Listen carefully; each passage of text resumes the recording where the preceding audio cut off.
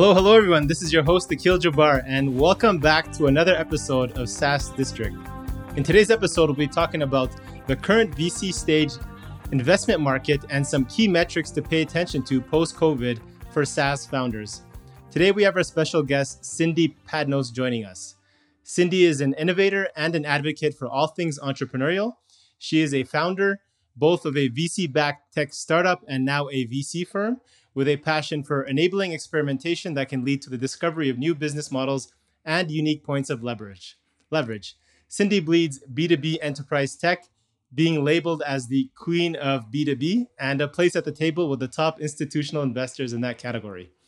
Cindy has been working with the enterprise tech startups for more than 20 years, from founder, operating executive, advisor, and investor. She founded Illuminate Ventures in 2009, which is a seed stage and early stage venture capital firm that invests exclusively in enterprise cloud and mobile software companies. Illuminate seeks entrepreneurs that are reinventing the enterprise with products that deliver dramatic productivity and decision-making improvements while leveraging better, faster, cheaper cloud technologies and innovative business models. Their sweet spot is as a lead or co-lead of startups' first institutional round of financing, and their team is made up of experienced investors with prior operational success, complemented by a world-class 40-plus member business advisory council. Some early-stage investments include companies such as Jacoby, CafeX Communications, Bedrock Analytics, Bright Edge, Content Stack, and among many, many others. So welcome, Cindy. Really glad to have you on today. Thank you. It's a pleasure to be here. Hopefully that was a good introduction. That was an astounding introduction. Thank you. No worries. So prior to your investing career, you led several successful venture-backed entrepreneurial efforts and was the founder and CEO of Vivant. Hopefully I'm saying that correctly, which is now part of Oracle. Can you share with our audience kind of what's your background with SaaS, from launching and leading Vivant, from raising VC capital up until acquisition by Evolve Software, which I think later became part of Oracle? Yeah. So Vivant, that's the way one would pronounce it because it's a French word, means alive or living in French. And the reason we chose that name, it's a long story, but the short version is that it was a procurement application for what we've then focused on as, we said, services procurement. But what that really meant was procurement of contract labor. So it was people, it was alive and living things that you were procuring. And the reason I mention it and the company name is your question about SaaS. So we started that company in 1998, late 1998, I think it was October. And I remember our move-in day, we had orange and black T-shirts for Halloween. And we adopted those as the color of our colors of our firm as well. It just seemed propitious. And in any case, that company was a very, very early SaaS software company, meaning it existed before the public cloud. We decided to create a multi-tenant architecture and deliver the product as a subscription revenue model service, but we didn't have cloud computing. AWS hadn't launched yet, and so we had to buy all the servers, buy all the Oracle database licenses, and host the darn thing at Rackspace. So it cost a lot of money. We still had to have all the skills you might have to run your own server farm and everything else. And we were only getting the smaller revenue streams that you normally get from a subscription service, not the big upfront, what had been the traditional, license fees that were a one-time larger license. That was a hard transition to go through. But we felt very strongly, and I certainly did as a CEO, about the value of recurring revenue. And I had been in too many companies at that point where I saw that every quarter it was traumatic. I don't know how else to put it, whether you would either make or break the quarter based perhaps on one transaction. Mm-hmm. And that wasn't the kind of company I wanted to run. I also firmly believed in the idea that customers should have a voice, and they should have the opportunity to tell you they liked your product or they didn't every year. And that just wasn't true with traditional enterprise software licenses. People paid $1 million or more, frequently more, upfront. And then we had this concept back then. The word probably doesn't even exist anymore, at least isn't used, of shelfware. Mm-hmm. Have you heard of it? Shelfware? That's software that's never used, that you paid for, you bought, you have a right to use, but you never use. So it's sitting on the shelf somewhere was kind of the concept. And it really was, because back then they sent out CDs and you had to install it and all the rest. So my involvement with SaaS is all the way from that time to where we are today. And the reason that we formed Illuminate was largely because I had joined another enterprise tech investing venture capital firm that was a traditional Series A fund after having sold our company. And I came to realize that AWS crept in, and this was around 2006 kind of time frame, that 2007, 2008, founders didn't need $4 million to get started anymore. They didn't have to buy the database licenses. They didn't have to buy servers before they could write a line of code. And in fact, I came to believe that you had to be either foolish or lazy if you didn't just plunk down your credit card, start buying that cloud computing resource, and build a prototype before you ever talk to any investor. Mm-hmm. And that's when I realized there was a real market opportunity for the kind of investing that we do today. Curious what the cost difference was back then to start building your first prototype from what you needed to like today, and I would imagine a couple of grand maximum to get started. I don't think we could have done much of anything. And again, these were enterprise grade products. They were not something that was going to be put on somebody's iPhone. They had to go through security testing. You had to have single sign-on. You had to have all of those things. I don't think we could have really built anything without a couple of $1 million in the bank. Wow. I mean, the Oracle database license alone was hundreds of thousands of dollars. Okay.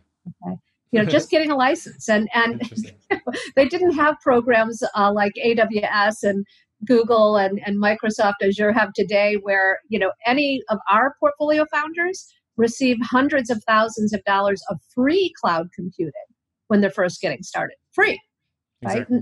No credit card, no nothing, right? Nothing like that existed then. Nothing was free. Wow. So we live in a good time to be in the SaaS industry.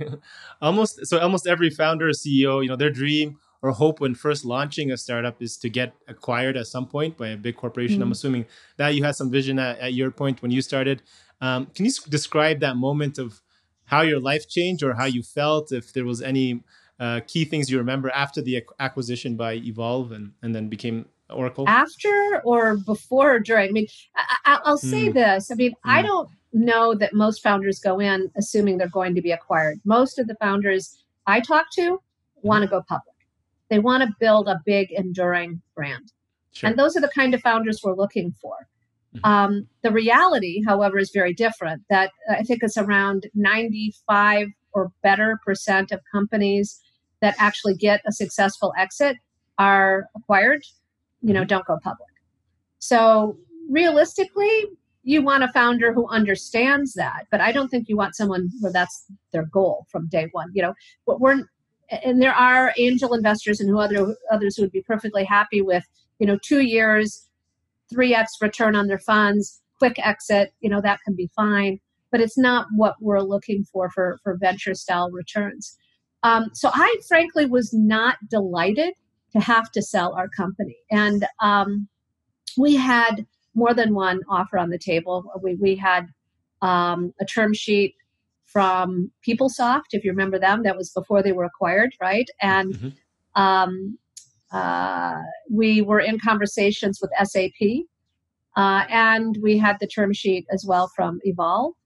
And yet the only reason we were serious about being acquired is the timing. You have to remember that this was in January of 2001, and the world was falling apart around us. Mm-hmm. Our lead investor was an extremely well-known firm, but they were primarily well-known because they were relatively new. They were primarily well-known because they had actually gone public themselves. A very unusual thing. They were what's called a business development corp, a BDC. It's a firm called Internet Capital Group.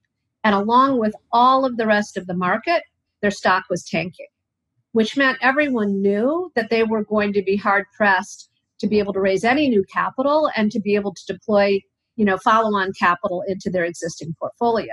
So not such a good place to be for us. It was honestly, it was kind of like having a boat anchor around your neck because every other investor knew that your lead investor probably couldn't participate in the next round.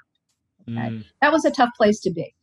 The really good news was we had built something of value. We had a product that was going to be useful to a broad set of constituents and that integrated very nicely and importantly into the whole stack of an ERP system. Because if you think about it, they had Ariba on one side that was for hard good procurement. They had us on the other side for soft goods. And we had a partnership with Ariba and with some of the other hard goods procurement platforms as well. Okay. And then after the acquisition, do you feel like it was a life-changing moment at that point? What was kind of your thoughts there? Well, it was life-changing in several ways. I had already pre-negotiated my way out the door. I knew that I'm not a good employee. Let's just put it that way. Sure, yeah. The idea of going to work for someone else again just didn't appeal to me. And I knew I would either go start another company or do something else independently. And so I didn't feel trapped in any way. I did have to learn how to sell stock in a publicly traded company that where we owned a very large portion of that company, because as their share price dropped, we actually at the end of the transaction, because we had negotiated a price, not a number of shares, we ended up getting a lot more shares than anyone had thought we would.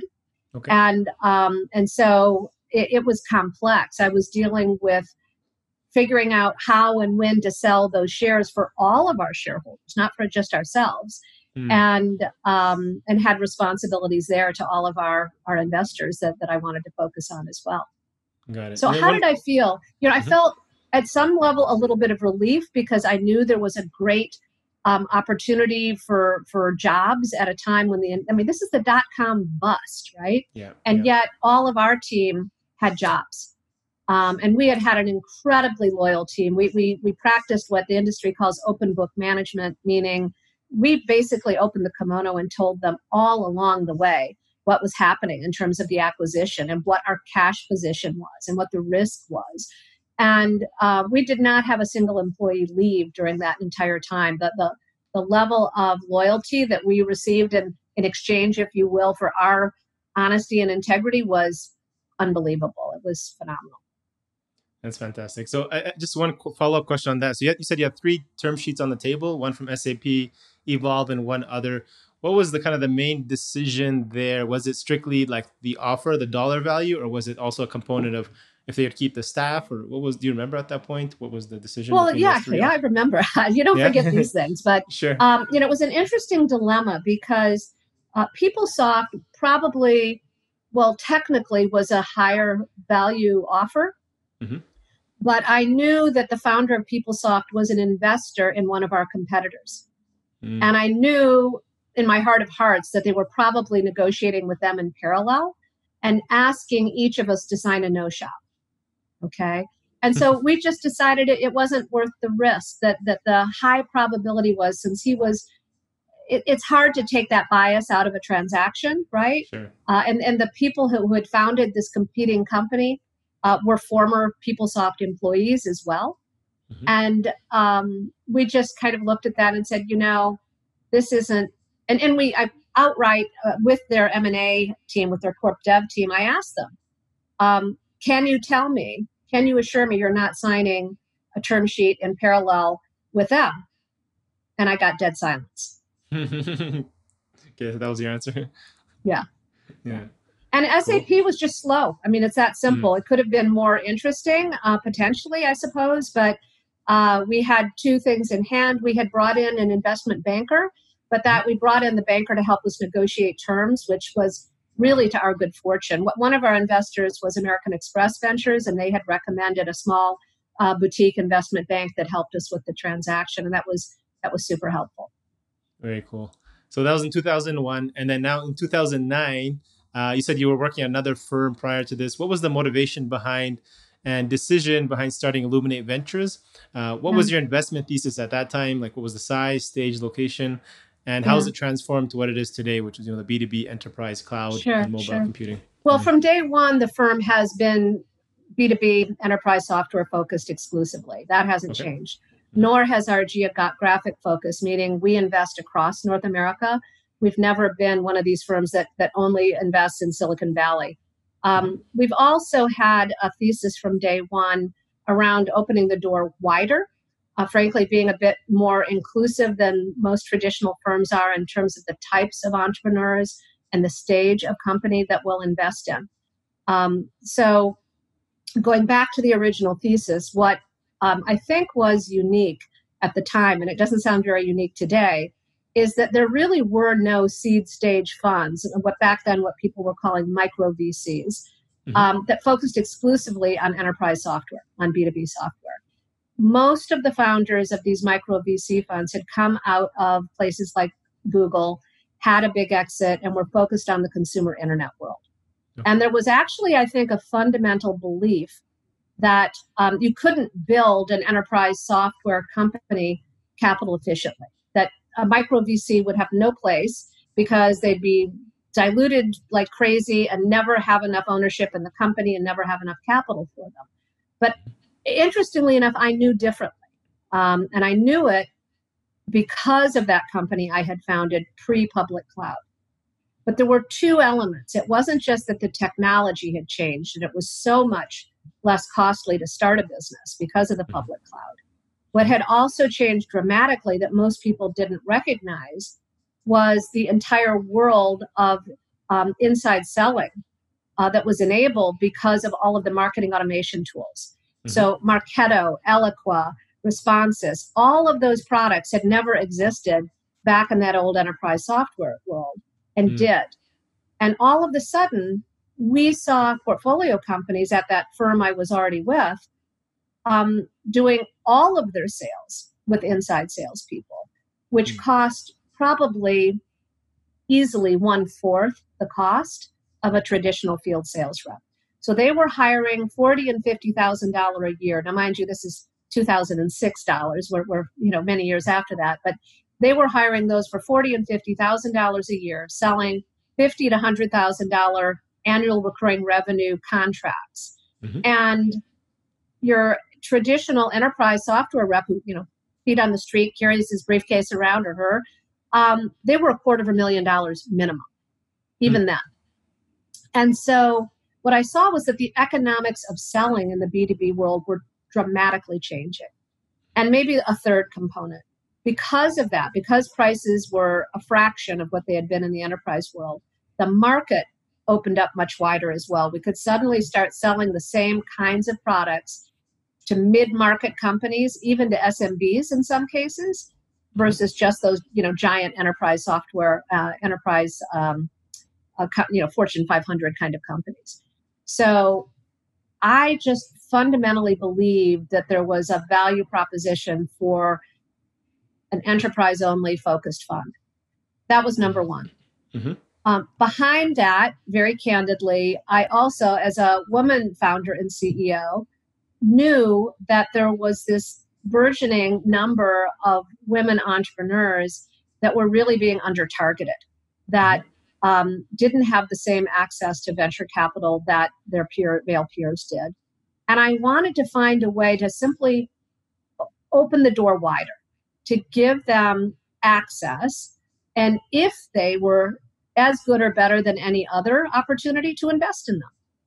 And so it was those two fundamental premises, I think, that you could do seed stage investing from a small fund, an enterprise, and have some great outcomes, and that there was also this under-targeted population.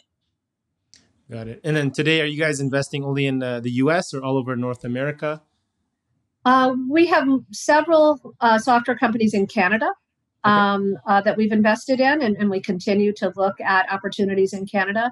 We haven't done anything in Latin America. I think there's certain skill set and language barrier a bit for that, but we've half of our portfolio companies are outside of the Bay Area, but they're in everywhere from LA to New York and in Canada and several locations in between.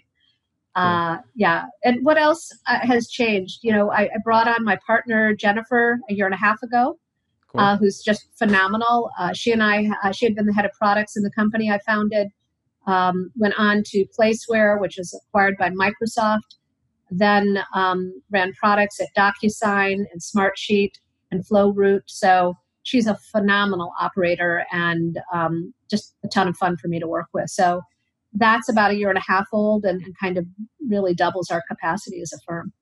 Wow. And then in terms of revenue, seed stage, I'm assuming you guys don't work with pre-revenue. What's kind of the sweet spot for size?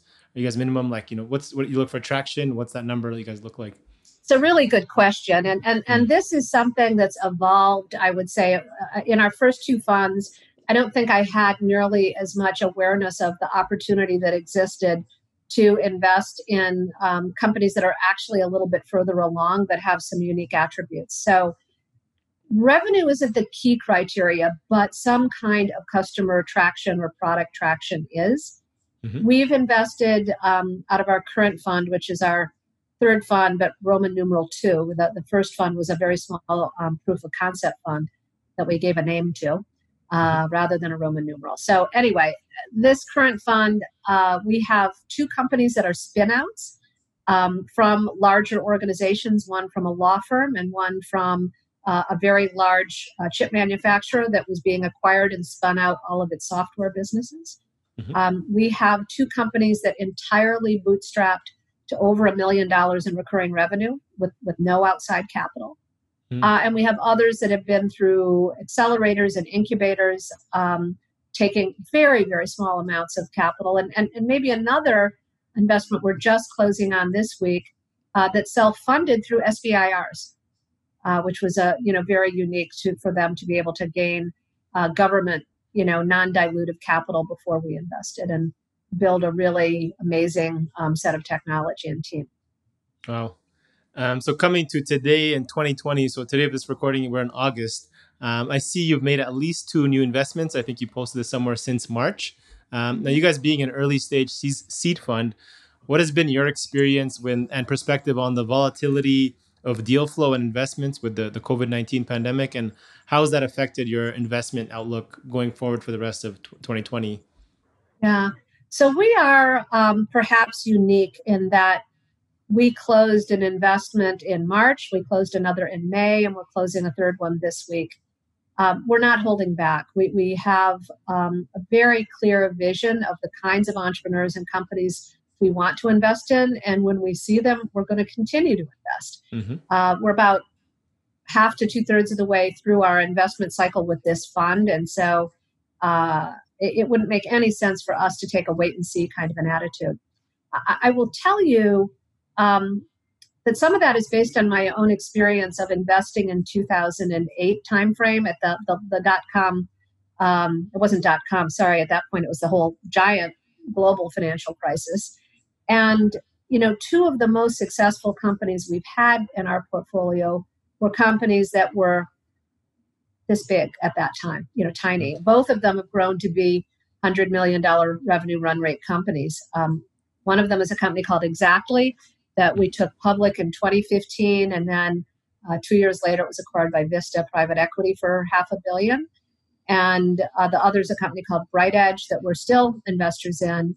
That's the market leader in search engine optimization and continues to be a very, very successful company. And what I learned is that companies you invest in during tough times, the founders really understand the value of a dollar. Mm-hmm. They're not going to choose to raise additional capital too quickly if they don't have to.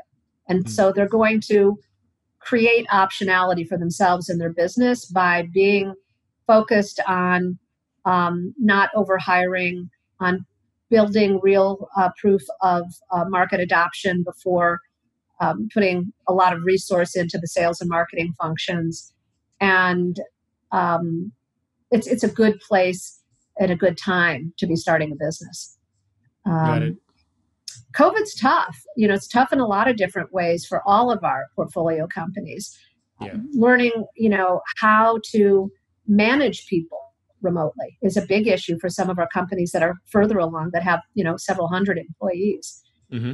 Virtual HR is not the easiest thing in the world. Definitely. Right? And sales motivation. We have a great company in that space called Hoopla that's helping companies be helping their employees to be more engaged and be rewarded. We have a company, CafeX, where they're a secure collaboration platform. We have our investors in Coupang, which is the largest e-commerce company in Korea.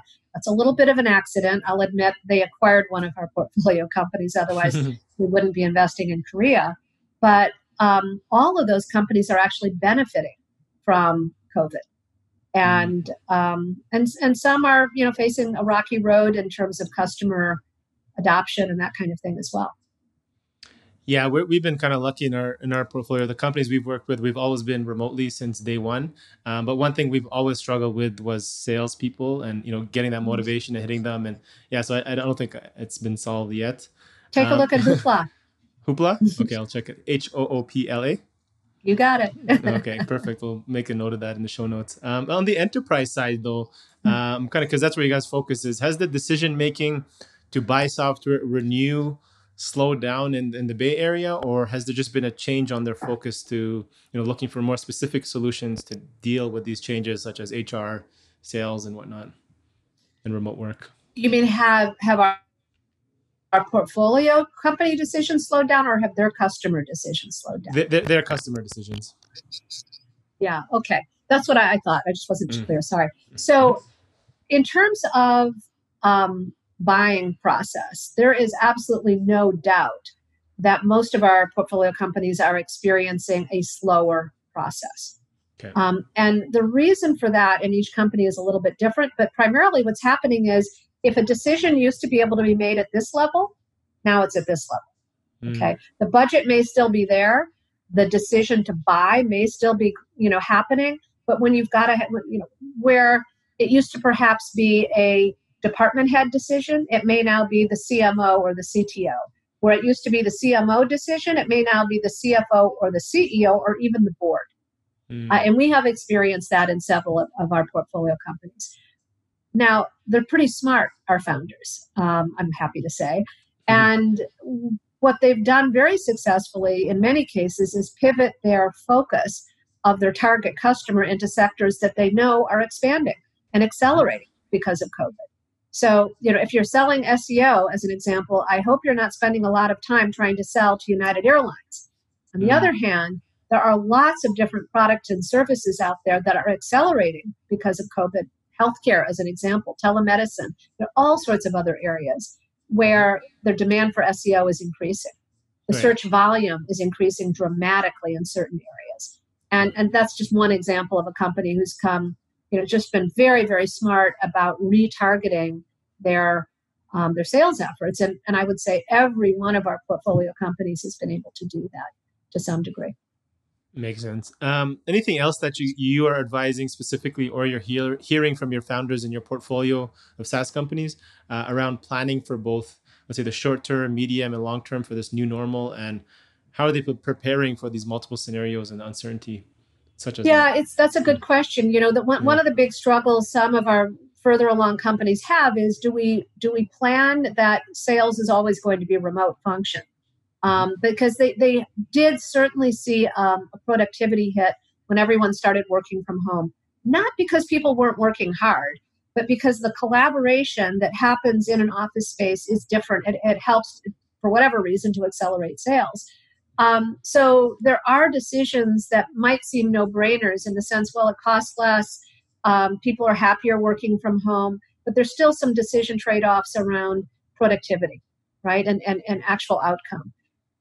So some of our, I would say probably half of our portfolio companies are deciding that they are not renewing leases and are basically working their way out of any significant office leases at all, which is very interesting to see. And the other half have already decided, but they've made decisions. They know what's best for their team and their culture, and they've decided, no, we're going to have office space. It just may look a little bit different, not just the configuration of it, but who comes in and when they come in. from what it was in the past.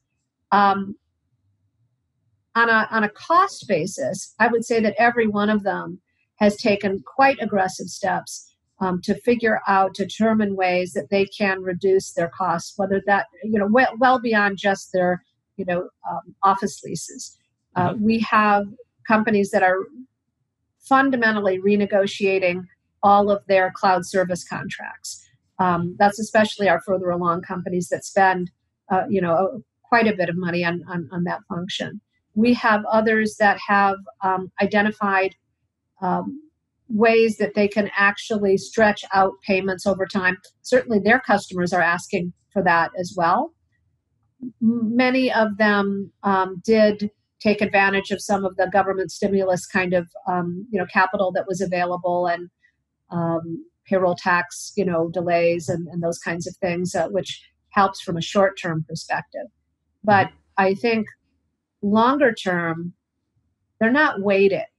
They're actually fairly aggressively identifying what they believe is their differentiated strategy right now, and moving forward to implement that. They're hiring in some cases very strategically because they can find talent right now that they don't think will be as easy to find 6 months or a year from now as well. That's a good point. That's a really good point. Yeah. Besides the capital support that Luminate provides, so that's obviously super important. What are some other underrated resources that you share with startups or you advise that they can leverage to grow their business? We have, you mentioned that in that unbelievably long introduction, I was like, gosh, I must be really old to have all that have happened. But we have, you mentioned a really incredible business advisory council. We have, I think it's about 45 members of that. Some of those folks have been members of our advisory council all the way from when I was actually originally planning to launch the firm, which was that 2009 timeframe. We raised our first fund in 2011. But they are all from the enterprise tech world, corporate executives, founders themselves of very successful enterprise software companies, other VCs and people from that venture ecosystem. And then we also have a group of nonprofit CEOs that are in organizations that coach, mentor, seed fund, educate high-tech entrepreneurs as well. From Stanford, from Carnegie Mellon, from Astia, Springboard, etc., all of those people. Those resources are resources not just to us as the partners in the firm, but also to our portfolio companies. Several of them have and still do sit on some of our company boards. The board chair at Exactly when it went public was one of our advisory council members. The board member at Cafe X, one of our advisory council members who's worked in the category that company's in for 30 years of his career. So they help us with deal flow. They help us with due diligence. They frequently are parts of companies that become the first customers of our portfolio companies. They have helped us with M&A transactions, including, many of these people sit on public company boards, and we've had 4 of our portfolio companies acquired by public companies, a couple of those through introductions from our advisory council members. Wow. So that's an incredible group. We also have a super strong internship program with Cal, Stanford, Wharton's West Coast, and Carnegie Mellon. And we've ad hoc, once in a while, some other interns as well. But we have 6 to 8 of those people, and sometimes more, throughout the class year. So they're not summer interns. Frequently, they work with us for several years, not just for a few months in a summer. And they help us not just with diligence when we're investing in a company, but they'll frequently get involved afterwards. One of them just did a whole pricing strategy analysis for one of our companies. Another did a whole competitive assessment of their competitive landscape. And those are resources that we try to bring to bear to the portfolio as well. That's super cool. Now, are the entrepreneurs have access to this council board at any time if they need? They can just reach out and email them, or they go through us because we can help them get kind of faster response. Sure, sure, yeah. But yeah, they do. I mean, we have an entire list that we share with them of these people's backgrounds and, including their history. What I mean, we have people who've been the CMO of Unum right now, who was the prior CMO and CFO of the Windows division of Microsoft. We have the prior head of corporate strategy of IBM, who sits on 3 public company boards right now. We have an incredible group of people. Wow. I mean, people like Ken Goldman, who's been CFO of Yahoo, Sybase, Fortinet. I don't even know how many other companies that are there. These are phenomenal advisors, and we don't ask a lot of them, to be honest. We don't need to. So when we do ask for their help, they are super responsive. Nice. So we have a couple of unofficial advisors. Did you guys do that? Set that up from day one, or was this something you did over time? And do you suggest moving to that official advisory board? And that's something we're considering. I'm just trying to think what the value is at what point. Yeah. So I started this from day one of the firm. In fact, it was in place before we had a fund. I think we started with about 10 people. And so it's obviously grown over time. We've had almost zero attrition. We've had a couple people who left because they retired or because one of them joined another firm and said, I think it might be a conflict of interest. And we were like, great, no problem. But it definitely has evolved over time. We don't recruit for it anymore. We sometimes get a referral from someone that was like, oh my gosh, we can't say no. This would be just such a phenomenal person. I think we've added 4 people in the last 2 years. And, they're just incredible people. But we've built that board to be incredibly diverse as well. So if you look at it, it is more than 50% women. And yet these are some of the most successful people in high tech in the world.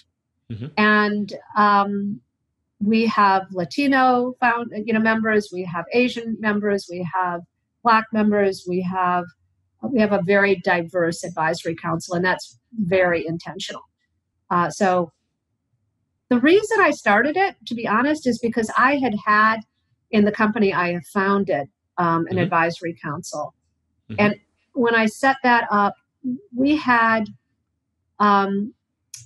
people like Michael Stonebreaker who were willing to be advisors. And many people might not know Michael, but he was literally the founder of the relational database system.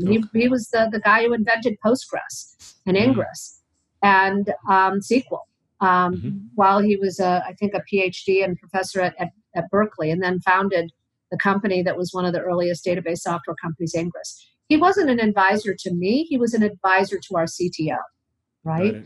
And that's just an example. So we had even then a goal of having a group of advisors that could be helpful to our entire team, not just to me as the CEO.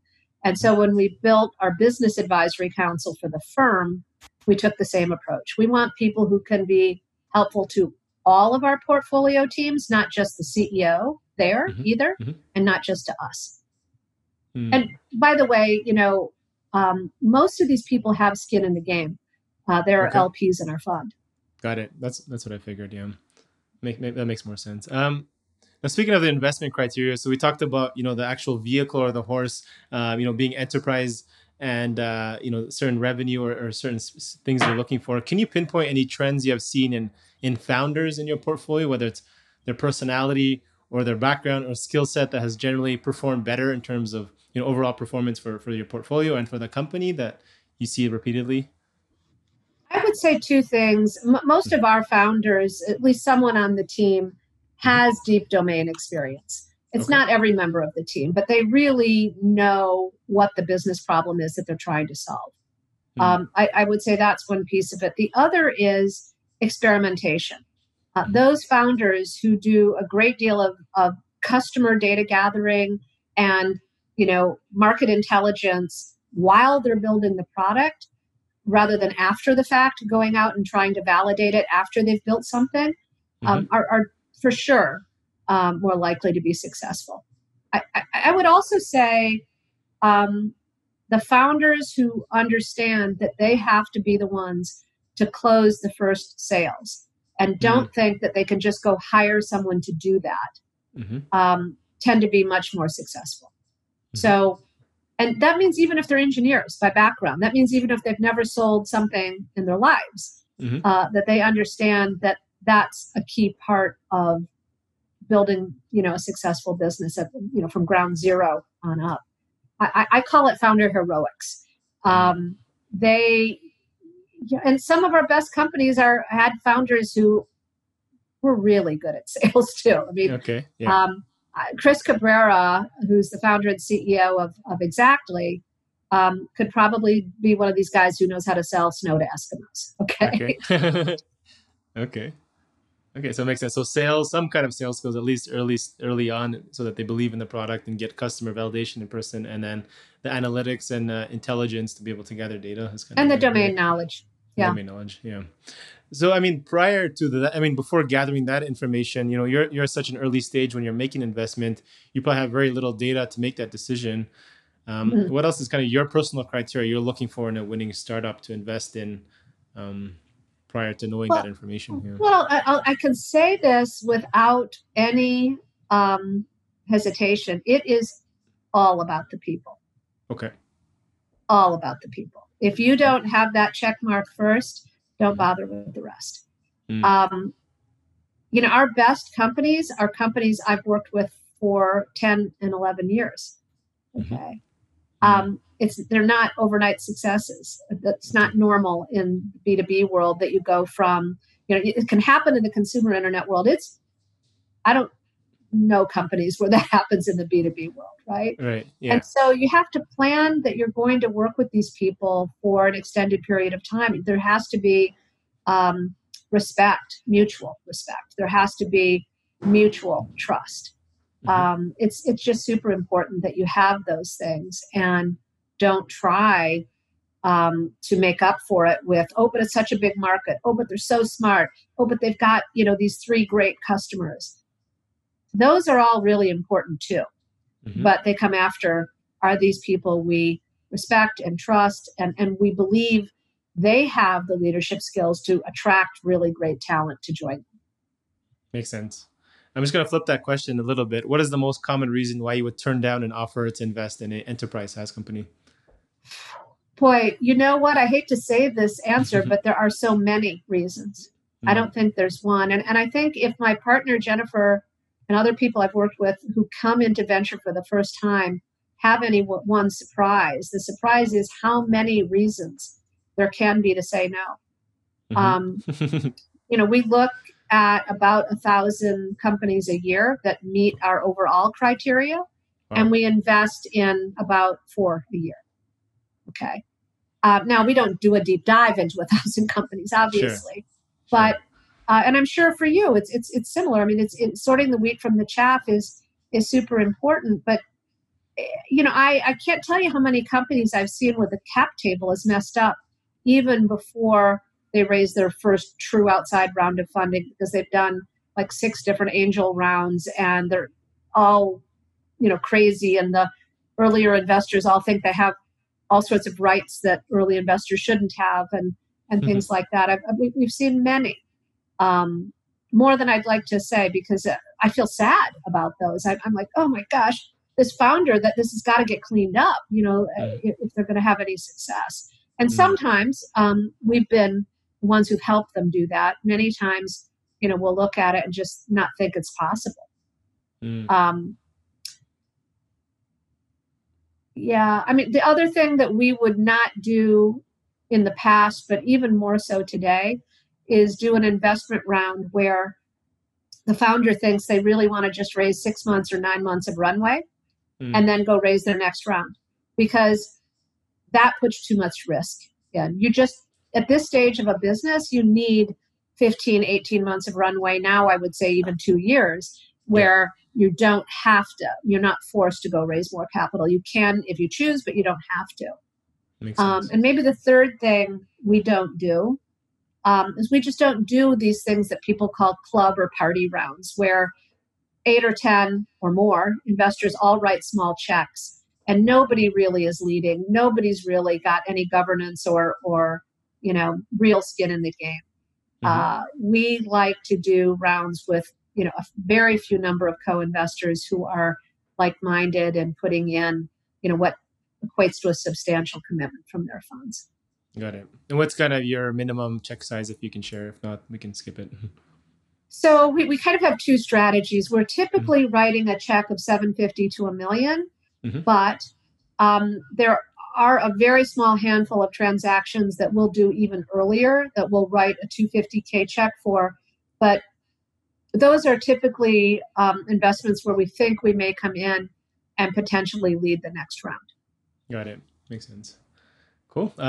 Cindy, last question. What are you most excited or curious about at the moment, and where do you plan to focus your efforts for the second half of 2020? Well, I think anybody who invests in the enterprise space and doesn't believe that the world has changed permanently because of COVID is just kind of missing things. So, we invest in what people like to call the future of work.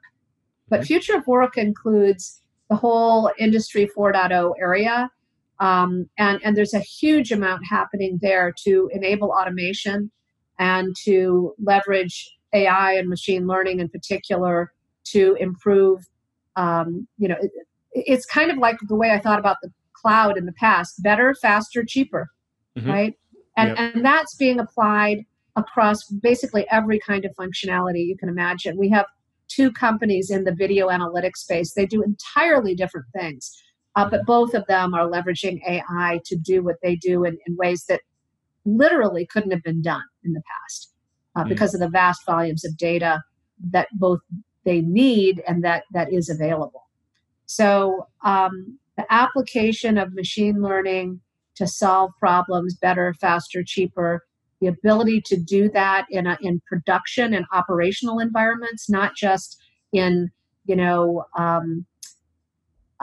don't know, I guess I would call it science labs, really making it truly operational. There is so much opportunity in that area, from security to the operational platforms themselves to the different types of engines to support that. It's a super interesting area. That's awesome. Yeah, it's funny you mentioned the future of work. We had Gary Swart. I think he was he's a partner at Polaris Partners. He was on our podcast a couple episodes, so you guys should check that out if you're interested in that. Yeah. How can our audience get in touch with you if they're looking to just connect or possibly even pitch their startup to Luminate? Okay, so I would urge them to just email contact@illuminate.com, because I'll be really honest, if I tried to triage everything, it will be slower than if they do that, where our whole team has access to that email and we'll proactively take steps to respond. So if it's not me, it might be my partner Jennifer, it might be media on our team, there are others as well, but we try literally to respond to every contact that we receive. Nice. That's very nice of you. Thank you so much, Cindy. This was great. I highly appreciate it. And my pleasure. Thanks for inviting me. Thank you all for listening in to this episode and joining SaaS District today. Don't forget to leave a review and subscribe for future episodes where we interview top leaders in the SaaS industry. If you're a SaaS company looking to grow and unlock the true value of your business, get in touch with us at horizoncapital.com. And myself or one of our consultants will provide a free assessment to help you get there and hit your goals. If you have any feedback or suggestions for this podcast, please DM us on Instagram or LinkedIn at Horizon Capital and help us improve our content for you all. Thanks again and hope to see you on the next one.